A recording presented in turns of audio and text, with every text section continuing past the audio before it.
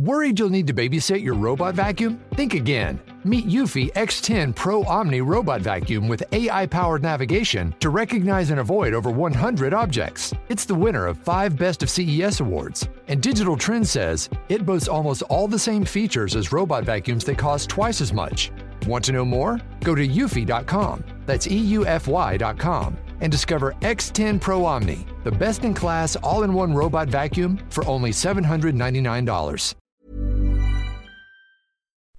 From Decrypt Media, this is the Decrypt Daily, and my name is Matthew Deemer. Today on the show, we take a look at the travel rule and enforcement regulations for exchanges. That's coming up today on the Decrypt Daily.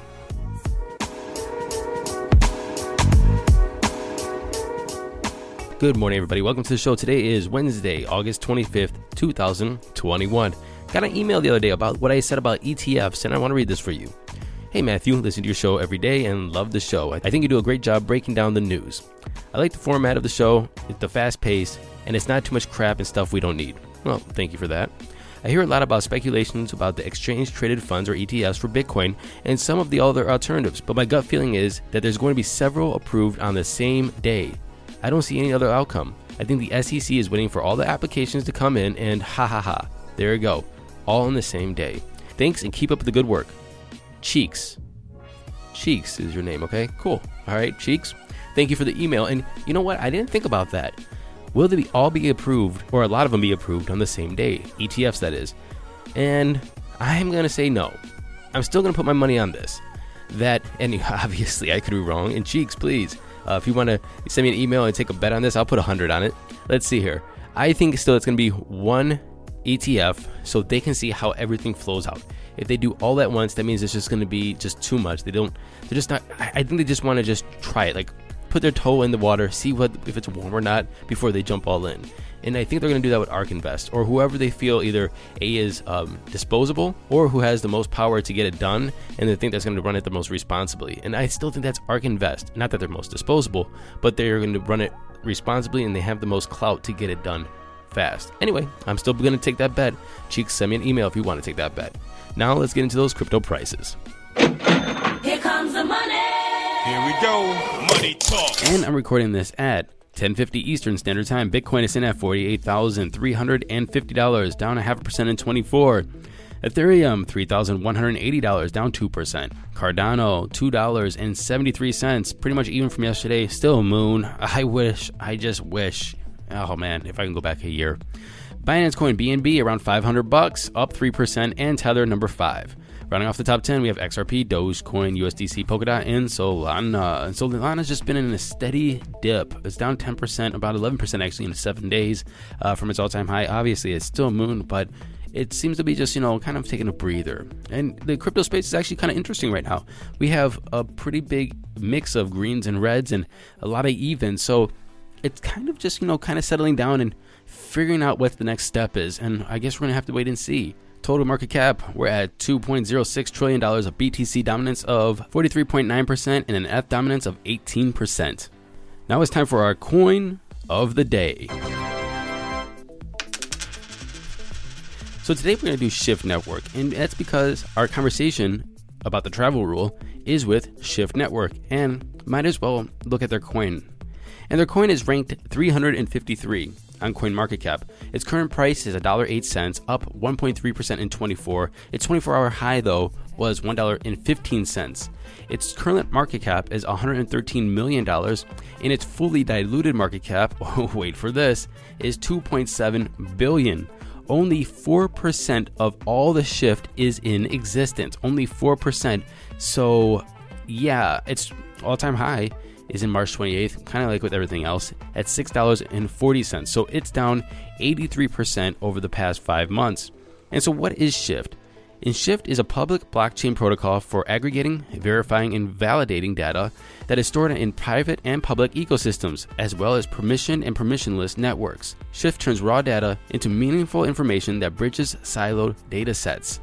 And so that is Shift in a nutshell. And so what I'm going to do right now is transfer this straight to the company, where I am talking to Joseph Weinberg, who is the CEO of Shift, and he's going to talk about the travel rule and what they're using Shift for. And you guys can make your assessment on the company, what he says, the future of their company, and the future of Bitcoin and exchanges and compliance with KYC and AML and the use case of Shift when you hear this conversation. So enjoy this conversation with Joseph. I'm well. Thanks for having me. Pleasure to be here. 100%, man. We were just talking about some lockdown restrictions and regulations when it comes to COVID around the world. You've been in like 3-4 different countries, and we're talking about the comparison between those 4 different countries.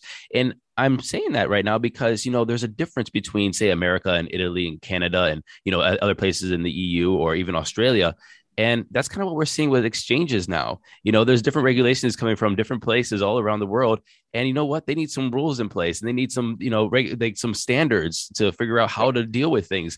We're going to be talking about the travel rule today. We're going to be talking about the FATF global regulations as well. And you know what? I have no clue about any of that. So you're going to walk us through and school us on all of that shit. First of all, tell us about Shift. Tell us about a travel rule, and then let's bridge from there. Yeah, so Shift is basically an identity and data protocol. It's really a way of saying that we can aggregate a lot of on-chain information. We can do that in a way that's trustless. We can effectively help coordination across counterparties, and we can enable a ton of solutions off of that. So it's kind of this identity attestation or data attestation system framework. And the use cases of that are things across decentralized identity, the travel rule, which is really around coordination of exchanges, really kind of building a decentralized version of Swift. And then that starts to lead into on-chain reputation, things like institutional DeFi requirements, and a variety of other use cases. So Shift is kind of a layer 1 with a very large smart contract architecture that allows us to build these kind of opt-in rules that translate from the real world to the decentralized world. Excellent. And we talked about the travel rule before on the show, but please give us a 101 on what is the travel rule. Yeah, so the FATF is like a global watchdog, if you will. It's a coordination group of many countries around the world. It's a policy setter, so it sets policy. Regulators take that policy, turn it into regulations, and they're really focused on KYC and AML. And so, they're really focused on a very large section of the ecosystem. The first one, of course, is centralized intermediaries.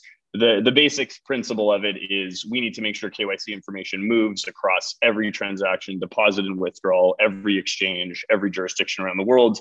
They want us to implement Swift, only Swift in the decentralized context. That's kind of like the very high level of what the FATF is. They're there to set policy guidelines. Right now it's for exchanges. The question I think in the future is, does that go into DeFi, which is something that we'll know about towards the end of the year. But effectively, they're re-architecting the way the ecosystem works, because regulation changes the fundamental landscape of how things are built and how we as an ecosystem have to coordinate. So today, Shift is announcing that Binance, Bitfinex, BitMEX, Tether, Huobi are using your framework for compliance. You're talking about sending KYC AML information across the network, from exchange to exchange. If you're sending your Bitcoin from Binance to BitMEX or your wallets, I assume that everybody's getting that KYC AML information because of what you're integrating. But I have a question, and I guess maybe it's just an obvious question for most, but I'm a little confused with it. If you have your KYC AML on one exchange and you're associated with a certain wallet, the pseudo-anonymous nature of Bitcoin or these transactions allow you to trace that to anywhere. Why do you need actually multiple players to actually do KYC AML if you do it with one exchange and we can see where you're transacting to? Yeah, so this is an old world problem, right? We have enough infrastructure, zero knowledge proofs, a lot of technology in the space today that we could probably make it so that the data doesn't need to move. The problem is that compliance requirements in every entity requires them to collect data. And the FATF says, listen, we know that you can do this in really interesting ways, but we want you to basically, move information all around the world for, compliance and investigation reasons. So that's the reason why it has to happen, unfortunately. The question for us is can we basically enable insurance and guarantees and data security and privacy across user data, regardless of the exchange, regardless of the jurisdiction, and do that while enabling GDPR, enabling privacy on the user side, and also making it so that we don't open up the ecosystem and the largest exchanges to hacks, right? And that's the biggest problem with the travel rule. It enables us to have to move information by law. So the question is, how do we do that only relying on public Bitcoin addresses and or Ethereum or any token address, and do that in a way that's trustless, that doesn't require us to trust counterparties, like one exchange to another. So that's kind of what we do through smart contracts and kind of a lot of the private and public key architecture.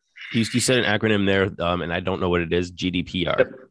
Yeah. So it's basically the data privacy requirements from the EU. Those privacy requirements are different but similar in the United States. It's really this question around like, I, as a platform, have to request user consent before moving data. And it's this question around like, how do we guarantee user protection and privacy at the data level? Like, no exchange wants to just open up their system and allow data to move. In the event that it gets hacked, it's on them. And so we have to basically architect systems that allow users to basically be involved in that data transmission process to ensure we have a higher level of security across everyone.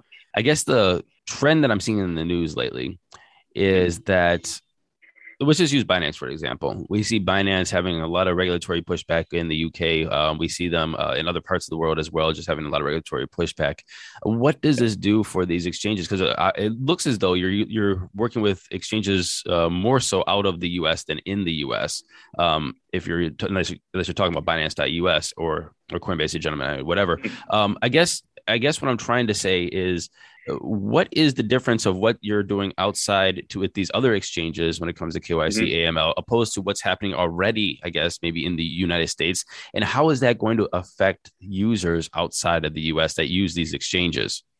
Yeah. So I think that there's like two different approaches. One, we can rebuild Swift. We can centralize a database. We can basically bring all the exchanges into a nonprofit. And that's really what's happening in the US.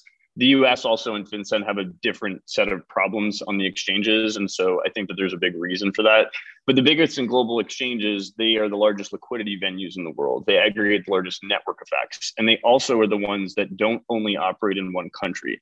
So we basically needed to solve this problem, recognizing that if you're Binance, you're in 200 countries and you have a much bigger challenge of coordinating regulatory requirements, user requirements in all of these places simultaneously. And when we think about the travel rule, we're not trying to solve it for one exchange in one country. We want to make sure the whole ecosystem maintains decentralization, maintains openness, privacy, that we don't use regulation to close it off. And so that's the reason why we took this approach and focused with the largest, liquidity centers in the space. They have a much bigger, and I would say more like towards the Bitcoin ethos or the decentralized ethos. Like they're there to make sure that the ecosystem is maintained and progresses. And yeah, they're in different countries and regulations are catching up, right? And so everyone's going through this evolutionary process today. That's very interesting. I mean, when you say Binance is with 200 different countries, I mean, the logistical headache that creates for the regulators or for Binance, for people like you, is, I would say, astronomical. Yeah. Is there, and maybe this is what we're talking about today, is there a standard of KYC AML that everybody is, subscribing to? They say, okay, this is what we need, regardless of the country, or are we still trying to figure out and fight with or negotiate with different countries, probably a better word, what is required and what they're going to accept? Yeah, so we've advised the FATF for a long time, and really, like, the FATF is there to try to build a standard policy around what's the minimal data requirements, and then countries kind of retrofit that. And so the way that we built Shift with all the exchanges collaboratively was to say we can implement that standard rule set as a general purpose smart contract framework.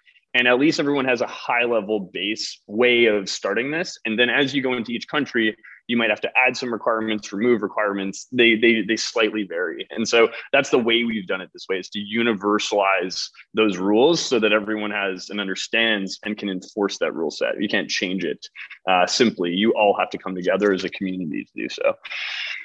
I guess the last question I have is, how does this affect the user experience and an ecosystem? Obviously, the crypto space is deeply entrenched with certain ideologies and certain. Of course. So I guess, what do you feel? And I don't know if this is a question specifically for your business or your business model or regulations rolling out in different countries. But what do you feel about the ecosystems or the impact of the ecosystem with this regulation or KYC AML? Yeah, so I was a Bitcoin miner since 2010. I'm like one of the earlier guys in the space. And like we started building this because we recognized that like whether whether we like it or not, there is a direct threat to ecosystem stability through regulation. It's just the way it works. And we designed this to say, like, the only way that we'll kind of get through this, whether we like it or not, is to try to build censorship resistance and like maintain the separation between protocol and like, regulatory enforcement and businesses and everything else. So do we like it? Of course not. Like, I think that this, a lot of this doesn't even make sense. It's antiquated based on the way that the world used to work. But we have to kind of meet them in the middle. I think from a user perspective, there are opportunities. Like, there's new systems that can be built off of this that become interesting.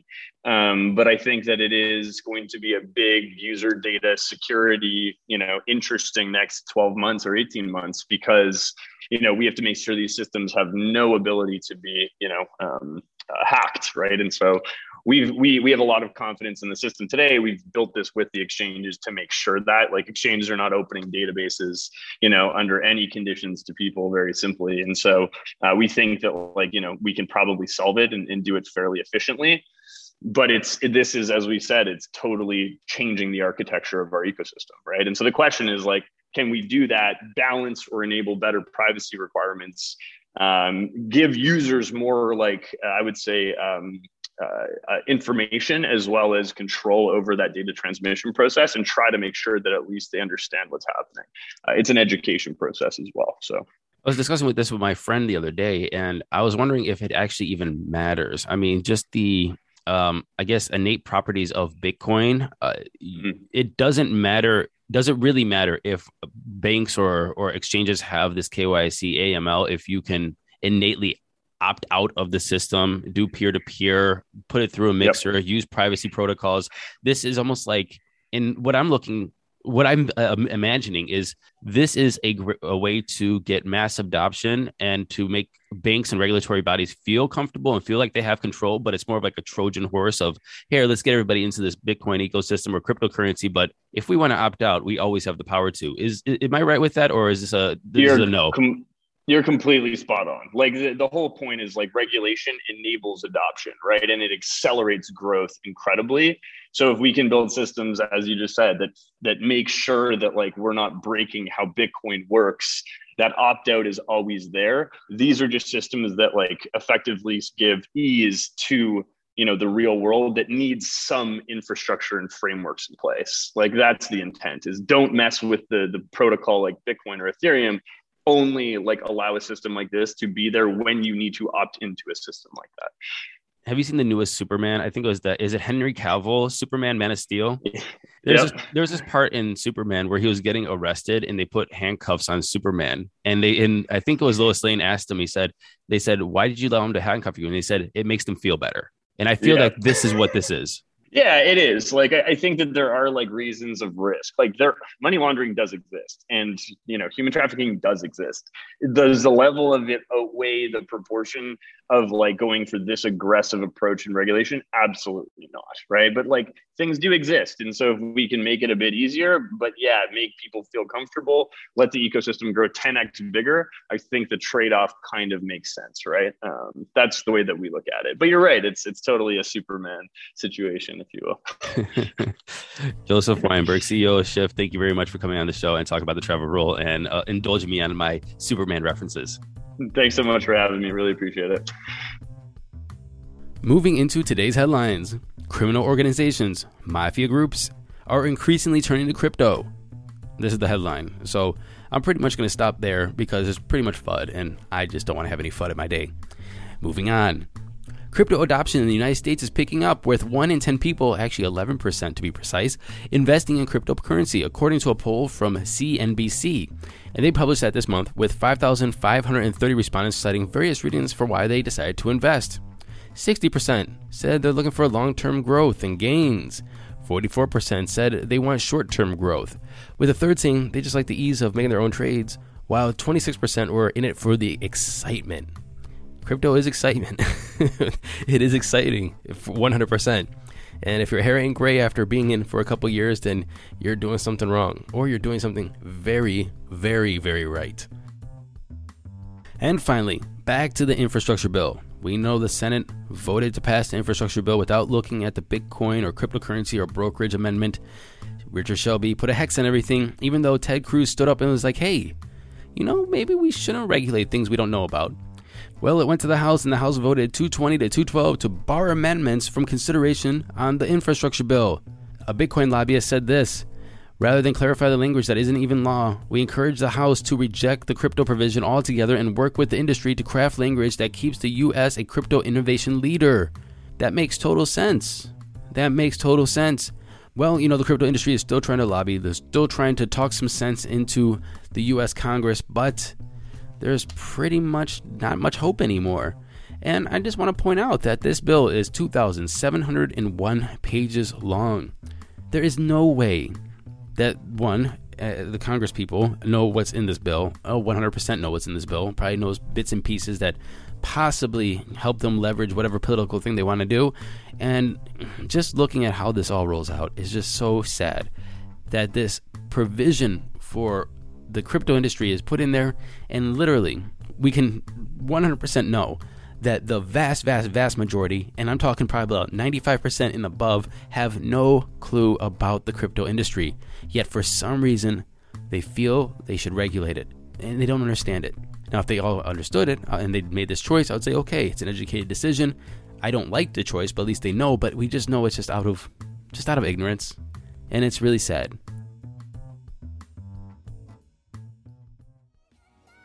Thank you for listening to this episode of the Decrypt Daily. My name is Matthew Deemer. Don't forget to go to Apple Podcasts, like, subscribe, share, and leave us a comment. And until tomorrow, happy hodling, everyone.